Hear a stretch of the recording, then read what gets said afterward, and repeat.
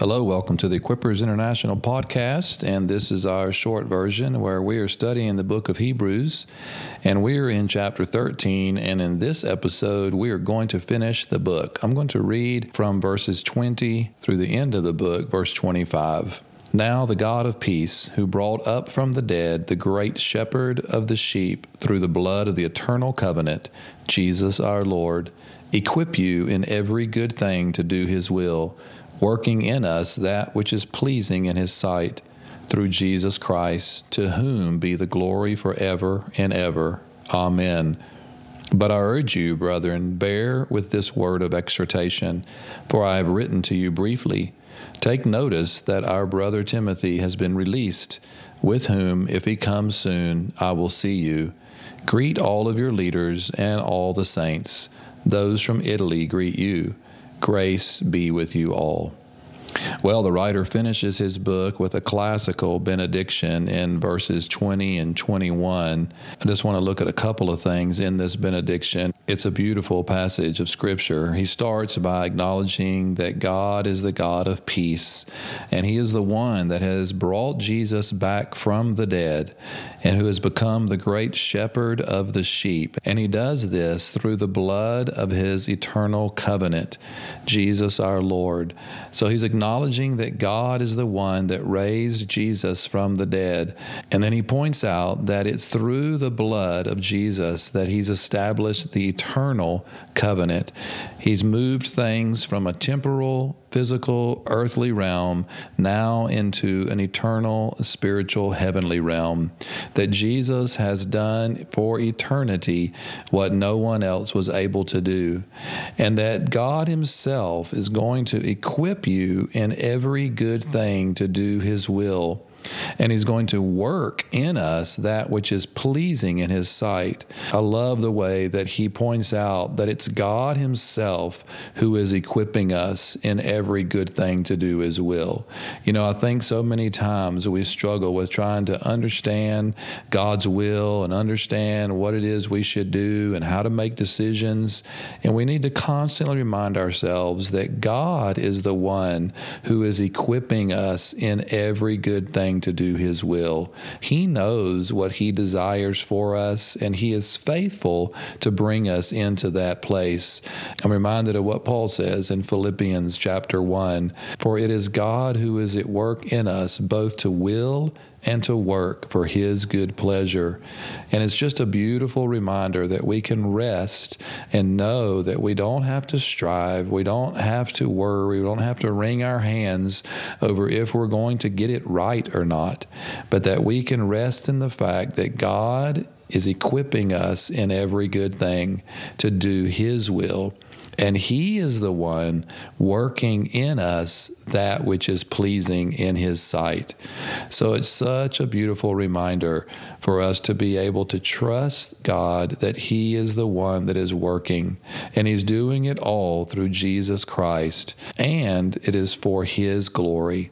So we desire to live in a place of trust and dependence in him, knowing that he's good toward us, knowing that he's moving us along the journey in the right way because he is faithful. And because of this, we can look back and give him glory. And we're not just going to give him glory in this life, but we're going to give him glory forever and ever. So it's a beautiful benediction and a reminder of the nature and the character of God working in our lives according to everything that he's done through Jesus Christ our Lord. And then he ends just a very personal comment, and he tells the brothers to bear with this word of exhortation. Bear there literally means listen to. He's saying that you need to listen to the word of exhortation that I've given you in this brief letter. He calls it a brief letter, and it took us 105 or 6 episodes to get through it. It's a letter that's very dense with incredible truths, but nonetheless, that's his perspective. I'm sure he could have written much more, But the point that he wants to make clear is that the readers of this letter need to listen to the exhortation. They need to be aware of what they're facing in a very practical level in their lives at the time of receiving this letter. And they need to understand that the things that he's written them have been for their benefit at that time. Now, we've made application all the way through in this journey of studying the book, and that's the benefit of Scripture. But the most important thing to understand is that this exhortation in so many particularities was given to New Testament Hebrew believers. And it's for that reason that the writer says you need to listen to this exhortation. And it's an encouragement for them to hold on to their faith.